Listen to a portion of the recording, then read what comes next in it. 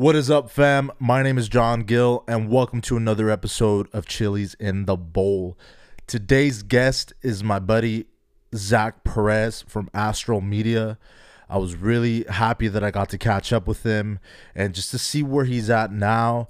I'm really excited to share his backstory, where he came from. We talk about his family. We talk about his transition from being a drummer and a musician in a band and going into the film and photography world and just being one of the top guys out there. So without further ado, let's get into his episode.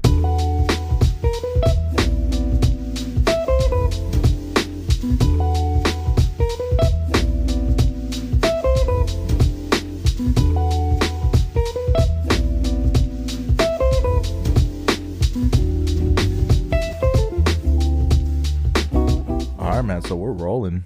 Sweet. Sounds good. Hell yeah, brother. Awesome. Hey, man. Well, again, I said it earlier. I thank you for coming to the CITB studio, to my humble abode. We're talking to Zach Perez from Astral Media. I got that right, correct? Yeah. All right, cool. How you doing, man?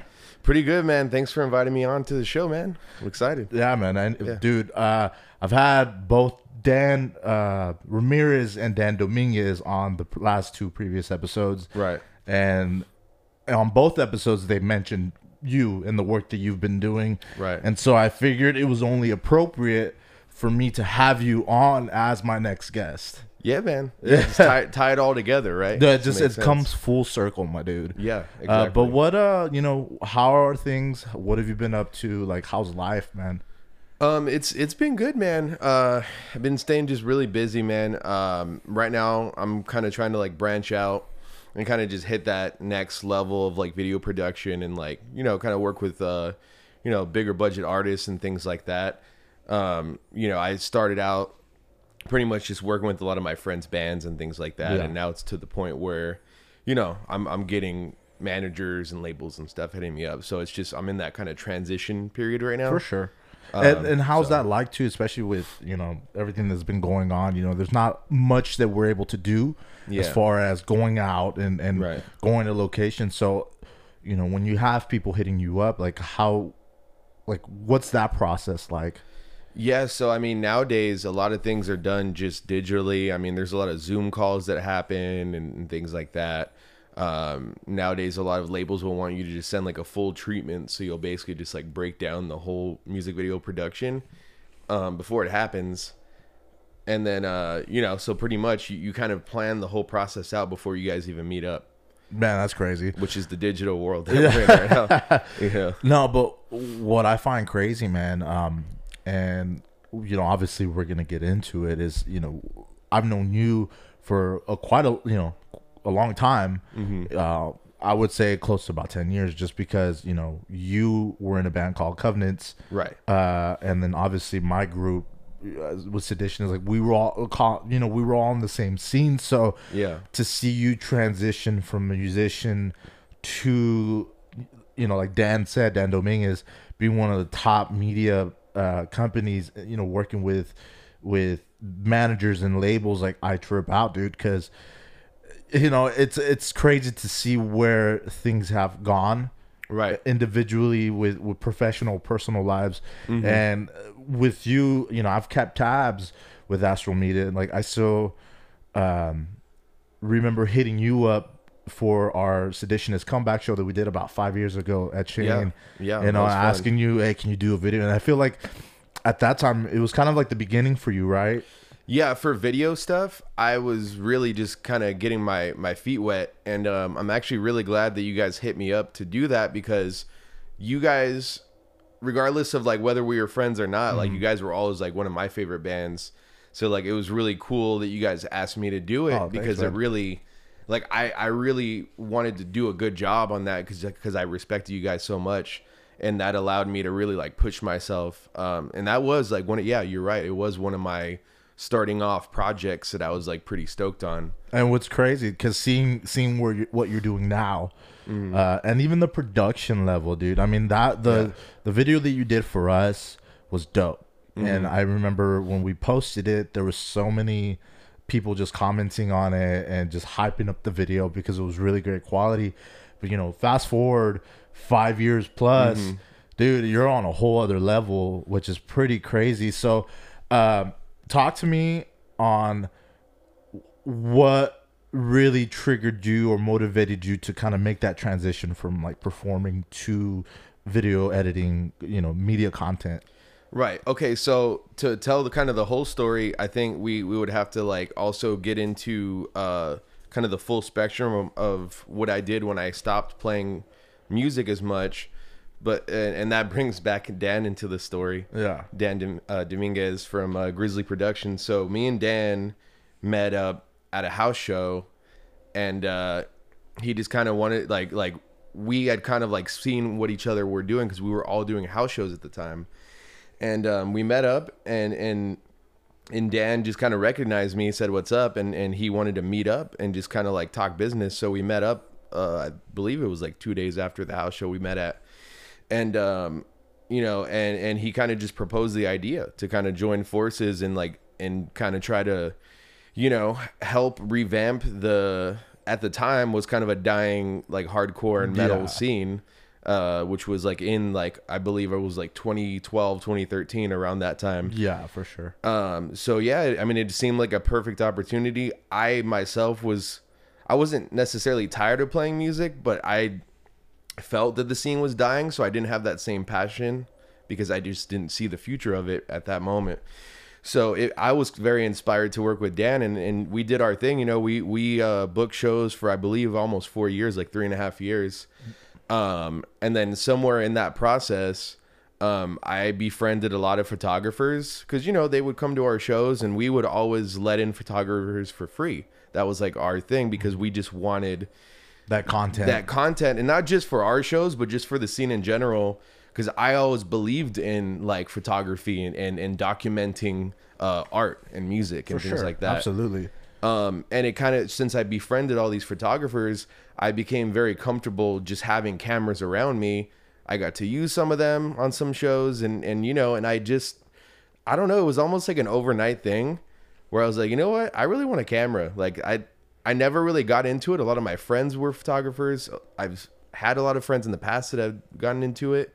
And I was like, you know what? This is like the one thing in art that I hadn't tried because I had done graphic design and web design like in high school and you know, I've done the whole spectrum. I've played music. I at that point had already interned at Sumerian Records and done all these things in the music industry and in the art field. And I'm like, photography is the one thing that I never touched for some reason. So I just kind of like, you know, saved up some money, got a camera, and it was literally just kind of like a love at first you know, photo session, really, because I felt it felt so natural to me. And you know? Do you remember the first camera that you bought? Yeah, I actually still have it. You still have it? Nice. Yeah, it's the Sony A6000, which for the price is still a great deal. Like it's still a pretty incredible camera for being like this tiny little like $300 camera. Yeah, and is that something you're still using even for your sessions now? I actually.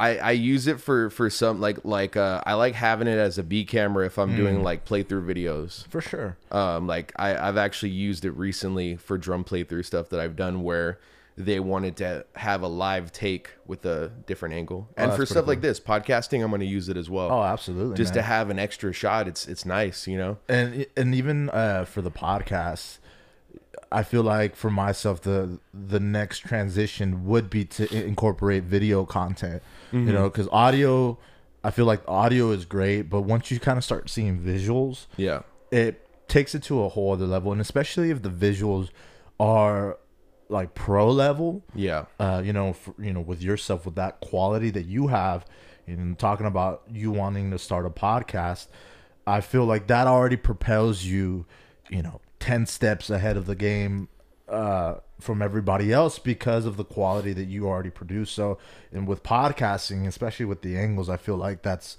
a really good, you know, a good thing.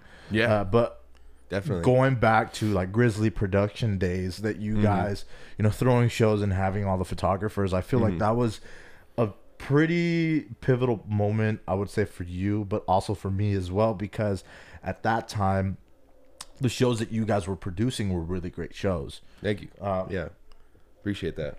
You know, I was telling Dan there was a lot of shows that we've played under your guys' production that are some of my favorite shows.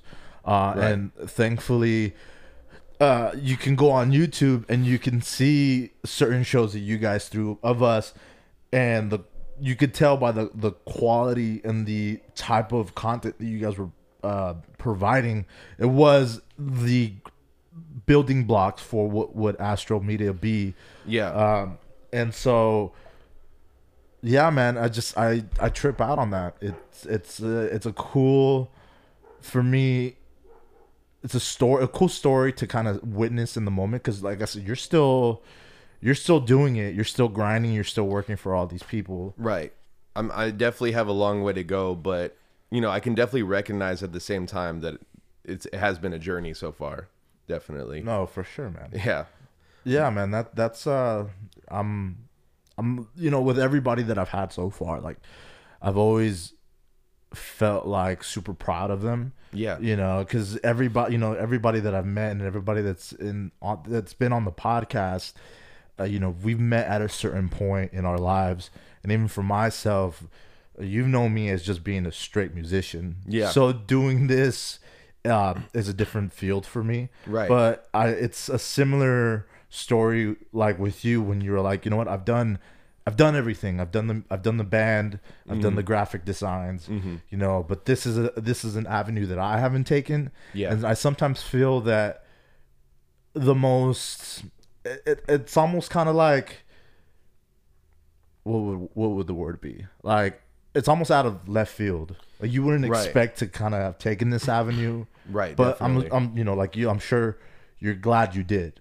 Right. Oh yeah, 100%. Because I mean, this is really something that I'm super passionate about, and I don't want to necessarily say that this is like my one thing that I'm going to do. I'm sure there's other things I'll get into in the future as my life develops and stuff. But as of now, this is definitely something that I feel myself being passionate for a long time, mainly because I'm able to involve music with it. For sure. Because Absolutely. the film industry is its own thing. You know, making movies and things like that, which I want to do eventually. But being able to make music videos is so rewarding for me personally, because at the end of the day, man, I'm a musician, and I remember all the fun shows we played together. And for sure. Every time I make a music video and I work with artists, it brings me back to that, because it's this thing that's like, it just makes my heart beat. You know what I mean? Yeah, it gets me hyped up.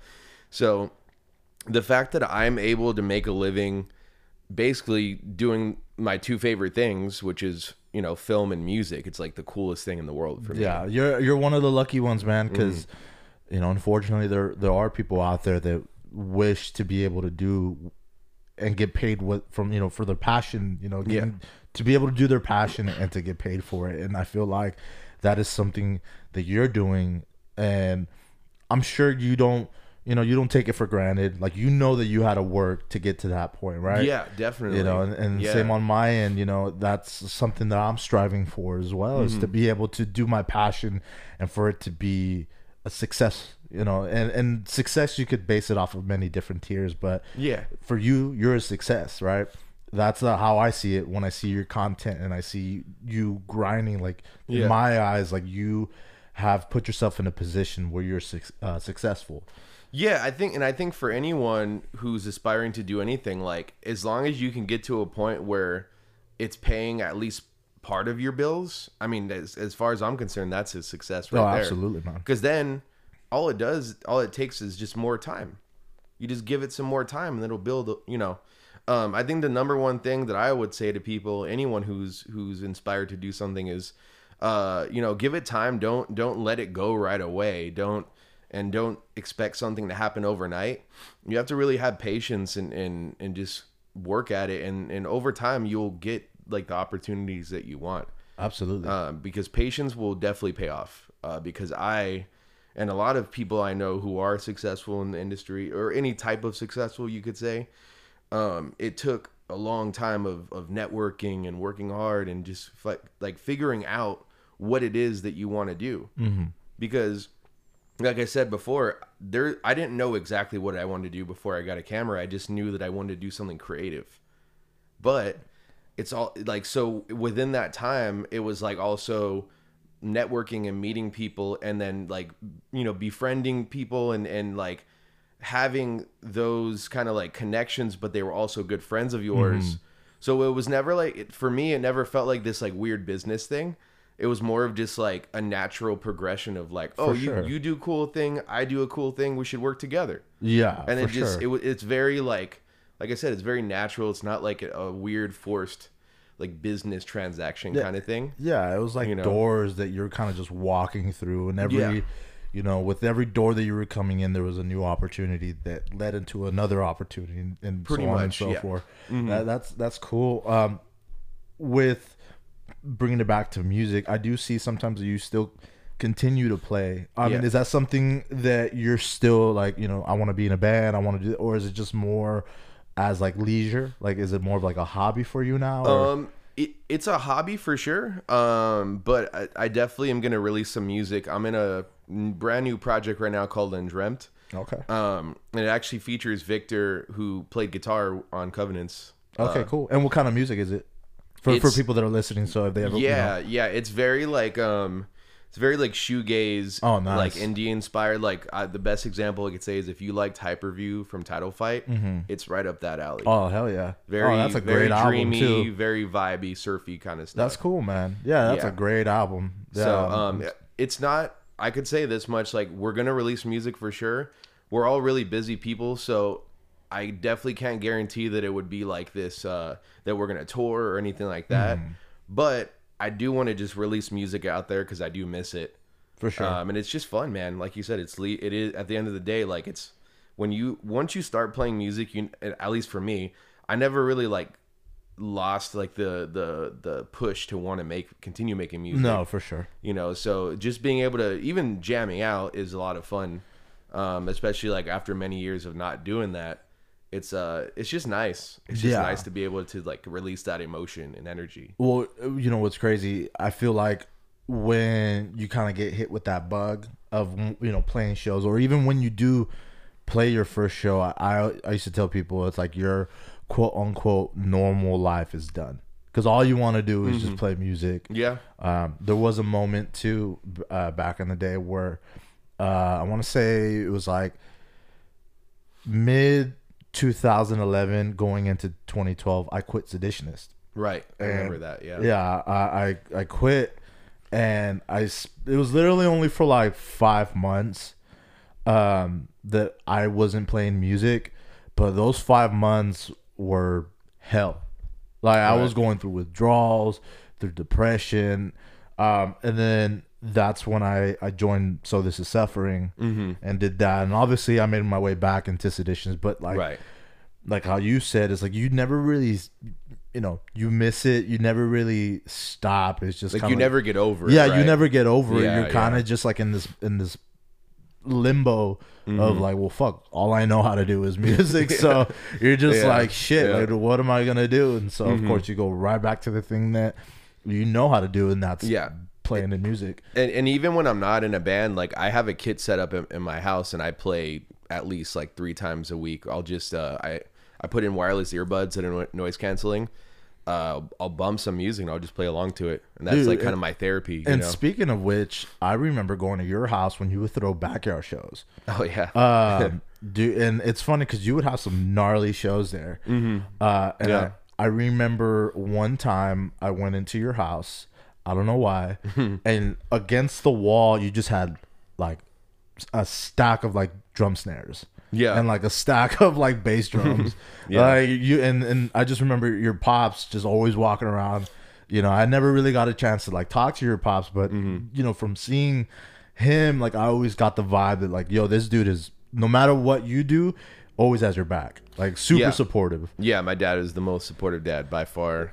He's awesome, and he really instilled like the love of music into me, because when I was like a little ass kid, he's like, you know, bumping Black Sabbath and stuff. So I got it from him 100%. Oh yeah, that definitely was like a musician's household for sure. Yeah, I mean, so my background is Cuban and Mexican, and on my dad's side, the Cuban side, every single person is a musician in on that side. Oh, sick. Even my grandfather, my let's get into that. So, we've never really had a conversation of your background and, of your family. Like, tell me a little bit about them. Yeah, so my dad and my grandpa and my grandma came from Cuba in the 50s, like during the whole Fidel Castro thing that was happening, where they locked down the whole country and whatnot. So they basically escaped. Started in Florida, lived in Florida for about 7 years, and then eventually made their way to California, and they've been there ever since. But my grandfather was actually a pretty relatively famous musician in Cuba over there, and he literally left that career to live in America. And what was his name? His name is Ibrahim Perez Sr. Yeah, man. Yeah, that's cool. And was he also a drummer? Like, no, he's just singer. Oh, just a singer. That's his talent is singing. But he does have rhythm though. Like he could like kind of jam along if we were to like have like a jam session. Oh, that's pretty sick. And then so transitioning over to your pops, like, yeah, he kind of just picked it up. He just picked up drums, just listening to music and stuff. That's sick. Because he grew up like in the late 50s, so he was into like the Who and the Beatles and all that kind of stuff, and then he progressed over time to the metal side. Yeah, he's not like a big metalhead per se, but he does like a lot of the like 70s like hard rock, jam rock kind of stuff, like progressive in that time. Led Zeppelin and all that kind of stuff for sure. And so with your dad, did he grow up in Florida as well, or was he La Puente the whole time? No, so he actually went with my grandfather. My grandmother came later on. But my dad and my grandfather came, and they lived in Tampa for 7 years before moving to La Puente. Oh, wow. And that must have been ever since then. I'm sure with anybody like that must have been like a complete culture shock, different lifestyles. Definitely. Well, for my dad, he came when he was 2. So he doesn't remember Cuba too much because he was, basically an infant still. Yeah. But yeah, for my grandfather, he pretty much just had to work, but he grew up really poor.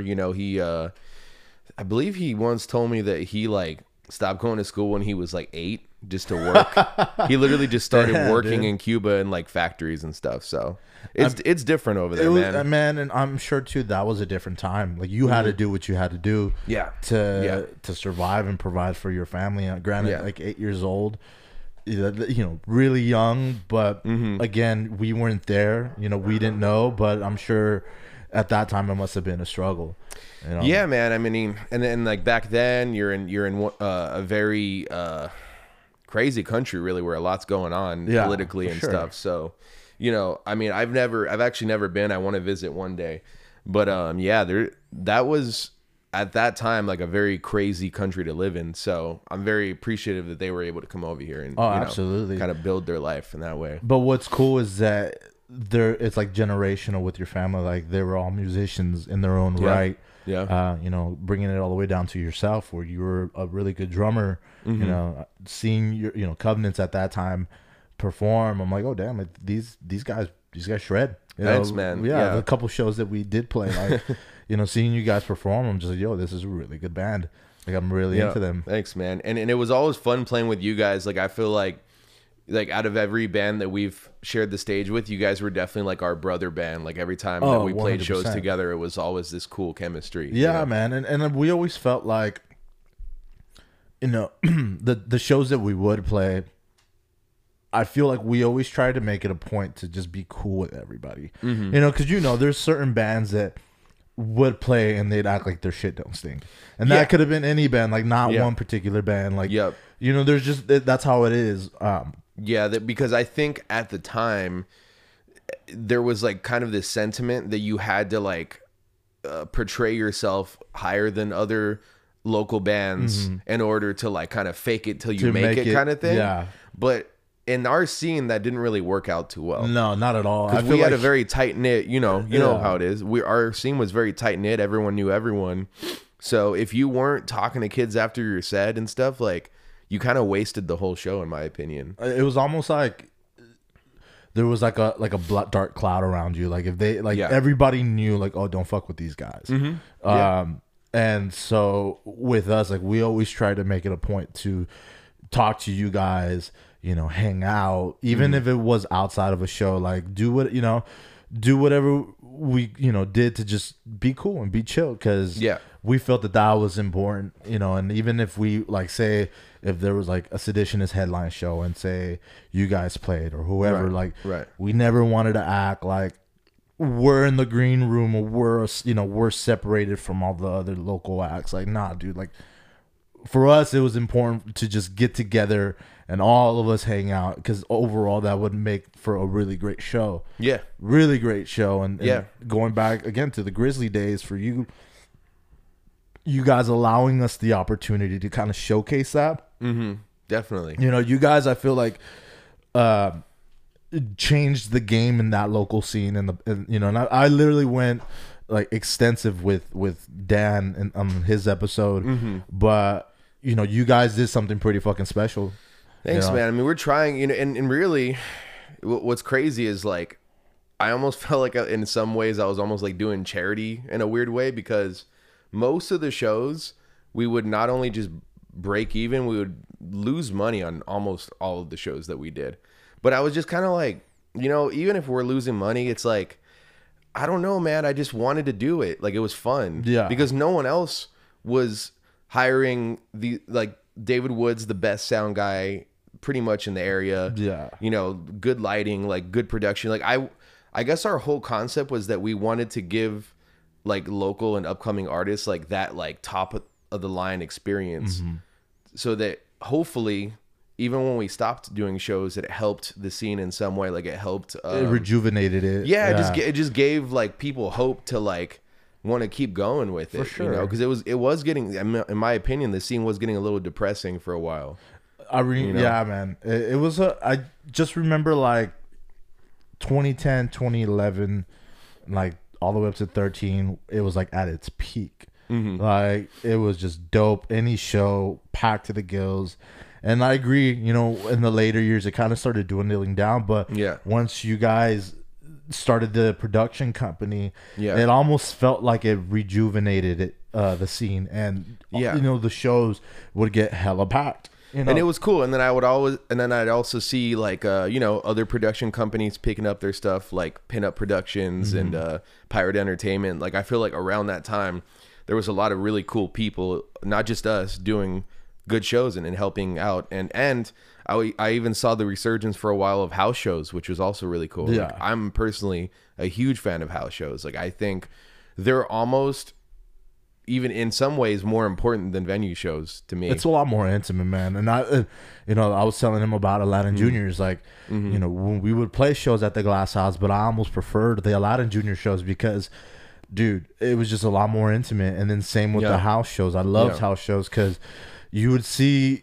literally people just right up in your face when we're performing. And I like that energy as opposed to a big stage, which, don't get me wrong, it's a lot of fun. And to say, hey, we played at this big stage, that's cool, but I feel like there's a time and a place, and it's for everything. Definitely. But with Grizzly, you guys almost brought it back to like that intimate energy that it needed to be, and I feel like that rejuvenated the scene a little bit, and unfortunately because of the pandemic, like there's nothing going on, but I'm really hoping once this is kind of already situated that there's like a big resurgence in shows, and I believe there will be. I in the reggae community, there's a place called Sea Legs in Huntington Beach, and right now they're throwing shows, and it's packed to the gills, man. Right. And so I feel like once they get the okay to just start throwing shows, I do feel that there'll be like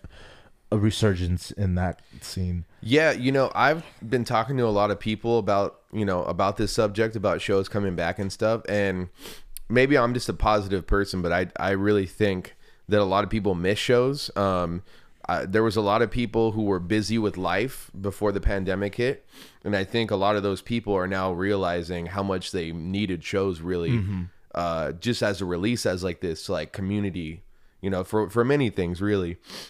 But I think this over a year at this point without any type of concerts or events has really struck a chord with a lot of people. And in my opinion, I feel that when shows come back, they're going to be like how they were when we were growing up, Yeah. where they were much more exciting. People were actually like having a good time. There was like this like passion that I stopped seeing for a little bit. Oh So, yeah, I totally what I agree mean? with that. I mean, and even look at all the festivals that are supposedly coming out this year, with the lineups that I'm seeing, and you just see the reaction from everybody. It's like, dude, I'm fucking going. Like, I don't care how I'm gonna get there, but I'm gonna Yeah. get there. Like, I just saw Riot Fest. I saw that lineup for this year. Yeah. Dope as fuck. You Yeah. know, there was just one that I saw where I literally saw it today. Fuck, I should have got the name of it, but it's like it's a 3-day event, and the headlines are Taking Back Sunday, Kill Switch Engage, and I'm fucking losing the last one. But Yeah. but then all, you know, the bill is just stacked. So I agree with you, man. I think once we get the okay, the people who I feel like the people, I wouldn't say they took it for granted, but they kind of just they lost that They spark. forgot, Yeah, I they think. forgot. They really you know? forgot, And you know? this whole year of just nothing, I do think there's gonna be like a major resurgence of just everybody wanting to go to a show.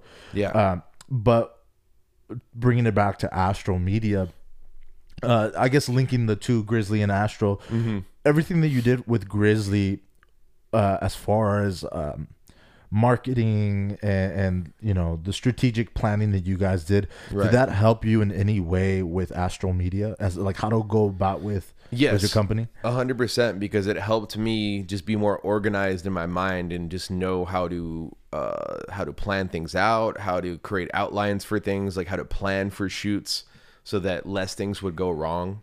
And I also worked for a production company briefly for about a year called Enlighten Creative, with the director Ori McGinnis. He's awesome. He's still killing it.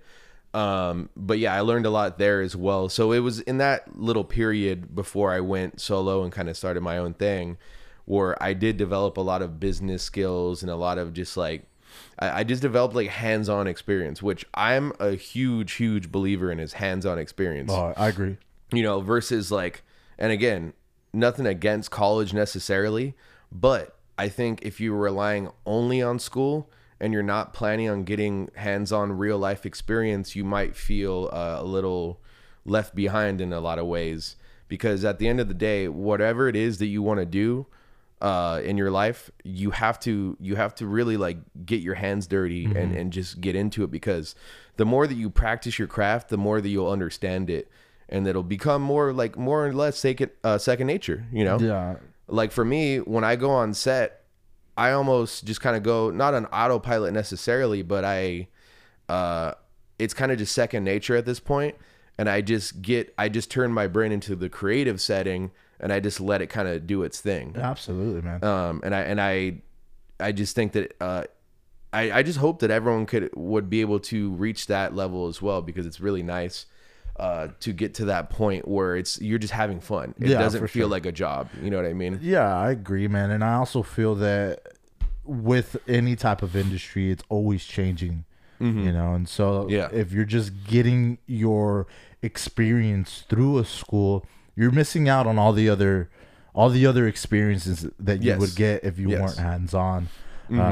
Same with, you know, myself with music or with podcasting. Like, Yeah. you know, I could go to a school for it. I could Yeah. go to a music school, you Right. know, and be technical, but then all you are, you know, you're kind of just like a robot. You know, you don't really know, you don't got that soul or that feel, you know, and that's the same. Right. I'm assuming that's the same for photography. Yeah, film school can be in some ways a waste of time depending on who you are. And the big thing that no one talks about when it comes to college is that it costs money, right? Oh yeah. So I look at it like, for example, when I worked at Enlighten, right? That was essentially a paid internship because I was learning a lot. And okay, I could have gone to film school and paid what I believe the going rate is now is like 30 to 40 grand a year, right? Wow. So if you went for 3 or 4 years, you're already almost 200 grand in debt. Before much you gear, even get a job. before you even get a job, right? How much gear could you buy with $200,000? That's all I'm saying, you know. So I think at that point I wouldn't even know what to get. exactly. Well, I've Yeah. never had that amount of money, but Yeah, the same. point being, you know, I do think strategically in a money way too. I do believe in saving money. There's like, for example, a lot of gear that I use is not the, you know, I don't use a Red camera. I use gear that I know will work for me and it's professional, but it doesn't need to be the highest standard, industry standard gear, because at the end of the day, you're the person that has to use it. You know, and I guess my main point is, don't ever let someone make you feel like inferior for not having the most expensive piece of gear, because that, in my opinion, is completely meaningless. You know, if you don't have the tools that you need to create the gear, just go with something that works for your budget. Oh, absolutely. Because I'd rather have something that's cheaper, but you know that it'll work for you and you can afford it, than never buy the gear and then you don't have the gear you need. I also feel it's the person that's doing the work, right? Like, right, it has to be the person and the skill that they have. Yeah, and knowing how to maximize your gear. Exactly, and it reminds me a lot of like Dan Ramirez. You know, I know you guys work together a lot. Yeah. You know, and seeing his work for the gear that he has. I mean, he has really good gear, but you know, he's maximizing the quality. Yeah. And I feel like a lot of it is his skill. Like, he's really talented. Definitely. And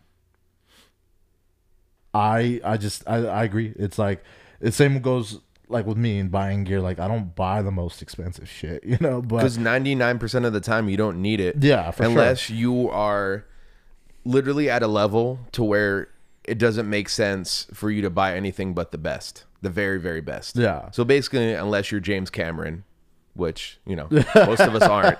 You know what I'm saying? Yeah, so for sure. I just think being able to be realistic with yourself and set a standard that works, but you don't just know that, like, you do not have to go broke before you even start. That's very counterintuitive. And yeah, shout out to Daniel Ramirez, man. We're actually using the same system, Fujifilm. Oh, nice. Hell yeah. They make incredible cameras, and you can get basically movie quality video for $1,000. Yeah, which I mean, was even 2 years ago, even 3 years ago, that was unheard of. Yeah, and so right now, we'll be picking it back up pretty soon. But him and I are in the process of filming a little short film. Oh, nice. And so we did some principal photography, you know, just to kind of get ideas of what shots are going to work, because a lot of it's going to be done here. Right. And the camera, the quality of the camera and the stuff that he was showing me was ridiculous, man. Yeah. You know, and You couldn't do it 5 years ago. oh, You literally absolutely couldn't, not. You know, but with the stuff that we have in house, like even for myself, like I got some lights right here, and you know, I was talking about it on the last podcast. Like, he was basically just giving me information and schooling me and educating me on, like, yo, we could use these lights for certain scenes and make it to where you can portray as if like there's something going on in the background, but in reality it's just these two little lights that I have. And a lot of it is just kind of using what you have. And I'm like, I don't even know if this is the right term, but I call it like the guerrilla style, where it's just kind of like, it's just budget filmmaking. Yeah, dude. for sure. Straight up. Yeah. And which is dope, man. And you'd be surprised how much you can accomplish with a couple cheap LED lights and a couple friends to like move them around in weird directions, and you know, and just using zip ties and hanging them from things. And I think that's the beauty, especially now in this time. Like, we're so fortunate that there's so much equipment out there that you know that gives you the opportunity to kind of get certain shots or certain scenery for half the cost. It's like that movie or film production from the pro quality level, but at the fraction of the price, which is dope. And that is something that is relatively new, so I can understand why some people do have the misconception that you do need to spend all this money, because like in the last 4 to 5 years, maybe you couldn't get an LED light for less than like $600. That probably was the truth before, because there was only like 3 or 4 brands that were really doing it, and they're charging top dollar because everything's made of like this really crazy high quality materials. But you don't need that when you're starting out. For sure. You need gear that's going to break and then you'll replace it in a couple, you know what I mean? Like, I don't think you necessarily always had to start at the top notch. So it is really cool that we have all these like third party companies like on Amazon and stuff selling like really affordable but actually good gear now. Yeah. Because you know, capitalism has its plus sides and its downsides, but when it comes to gear, competition is actually a really good thing in that way, because it helps drive down the price of things that used to be thousands of dollars to now just $100 or so. Yeah, and that's definitely been my mindset as of late too. I know back in the day, for me, it was all name brand. Like if I needed to have this, although it may not have been the best, but because it's this brand. Right. Where now it's like, yo, dude, I can get the next big, best thing for half the price. Like I'll rather go get that, because it's within my budget. Yes, this is a name brand and it's been there for a long time. But dude, if I can do the same thing with this off brand, fuck it, I'm gonna go for the off brand, because it's gonna cost me half the price than if I were to pay for the name brand. Yeah, man. I mean, I just think, and there are some things, like obviously, if you want a computer and you're editing, you probably want a Mac. For sure. If you buy a camera, you're not going to buy some random eBay camera. You're going to buy a name brand. But it's just about making, really, at the end of the day, I guess my advice is just make smart decisions with your money. You don't blow it on something you don't need. Like if it's more of a want than a need, you might want to rethink your budget. You know what I mean? Absolutely. Especially if you're starting out. Look, if you're successful already and you have a lot of money saved up and you want to just buy something nice, hey man, that's more power to you. That's awesome.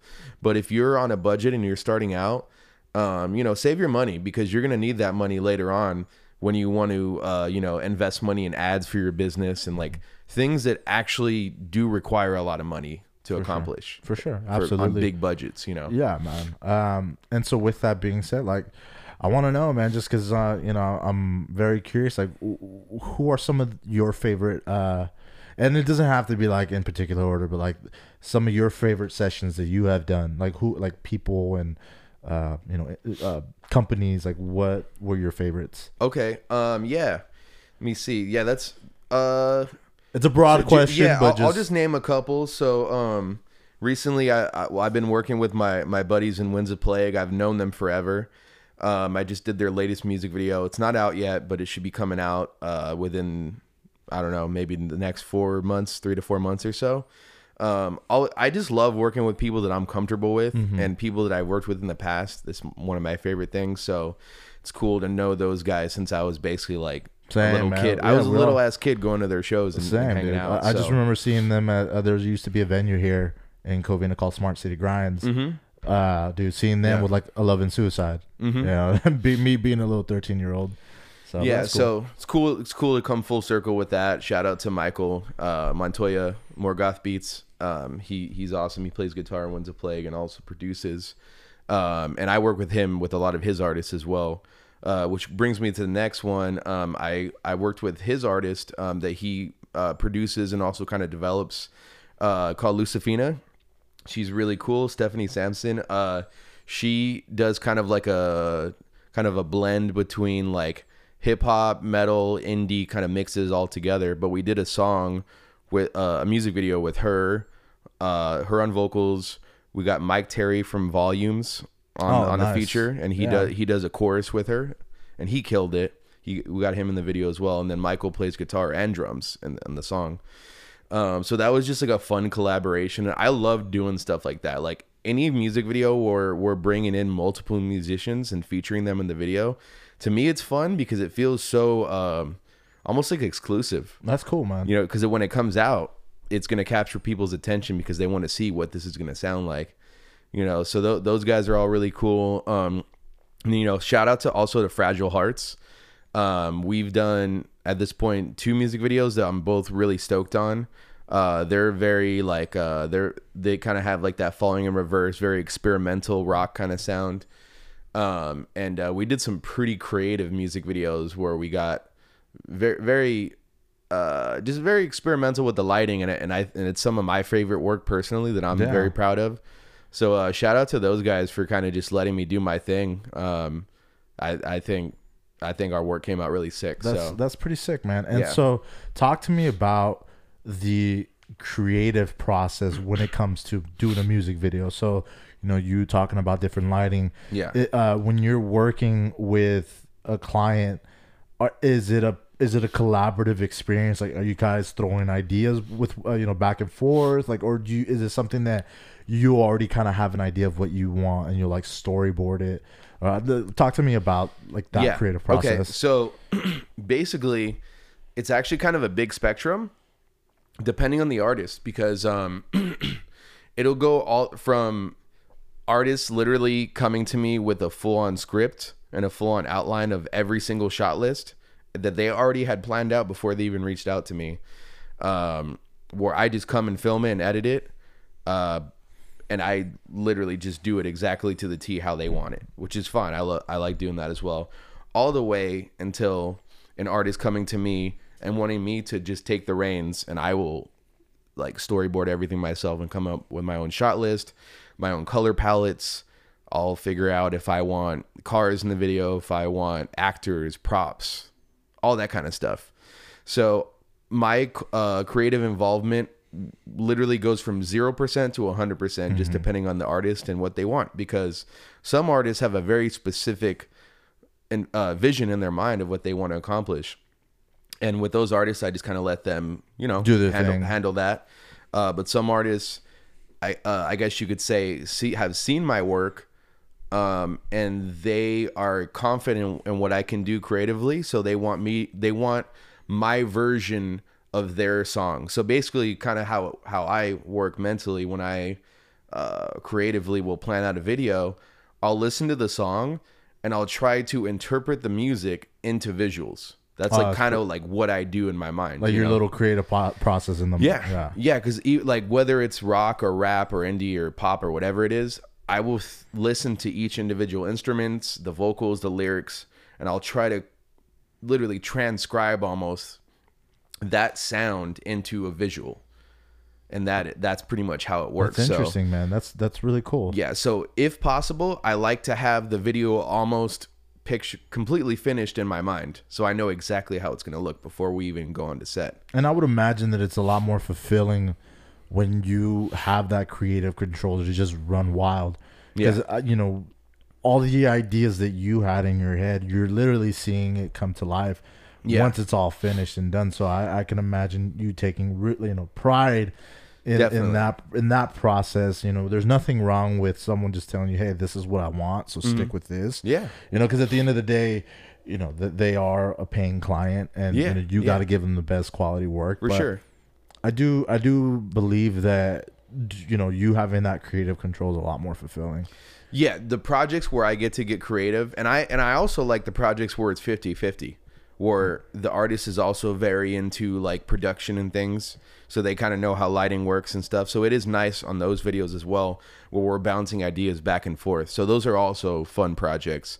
But either way, I would definitely say the projects where I'm creatively involved are my favorite personally, because I do get that.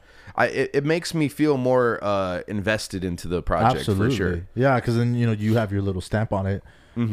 So with us starting 2021 and going into 2022, what are some of the goals that you have for yourself? It's kind of like, kind of what I mentioned in the beginning of the podcast, which is really just kind of like elevating and taking on more higher level videos, not just budget level, but just on a production level, like being able to handle like big sets and things like that. And I kind of like having pressure on me. I'm weird in that way.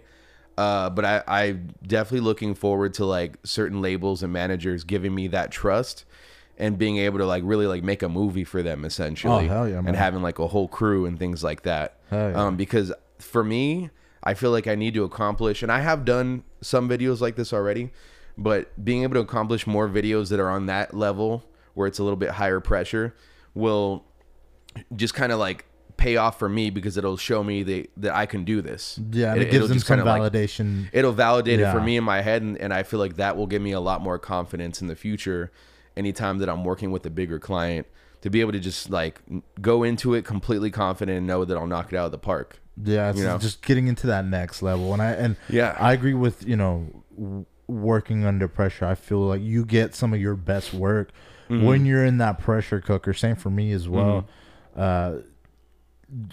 that challenge. It's always that challenge. You want that challenge. You want that stress. Yeah. Because that will propel you to that next level. And Mm-hmm. you know, for me, I'm super stoked to see where that's gonna go for you, man. Seeing your Instagram and seeing everything that you've posted, it's good shit, man.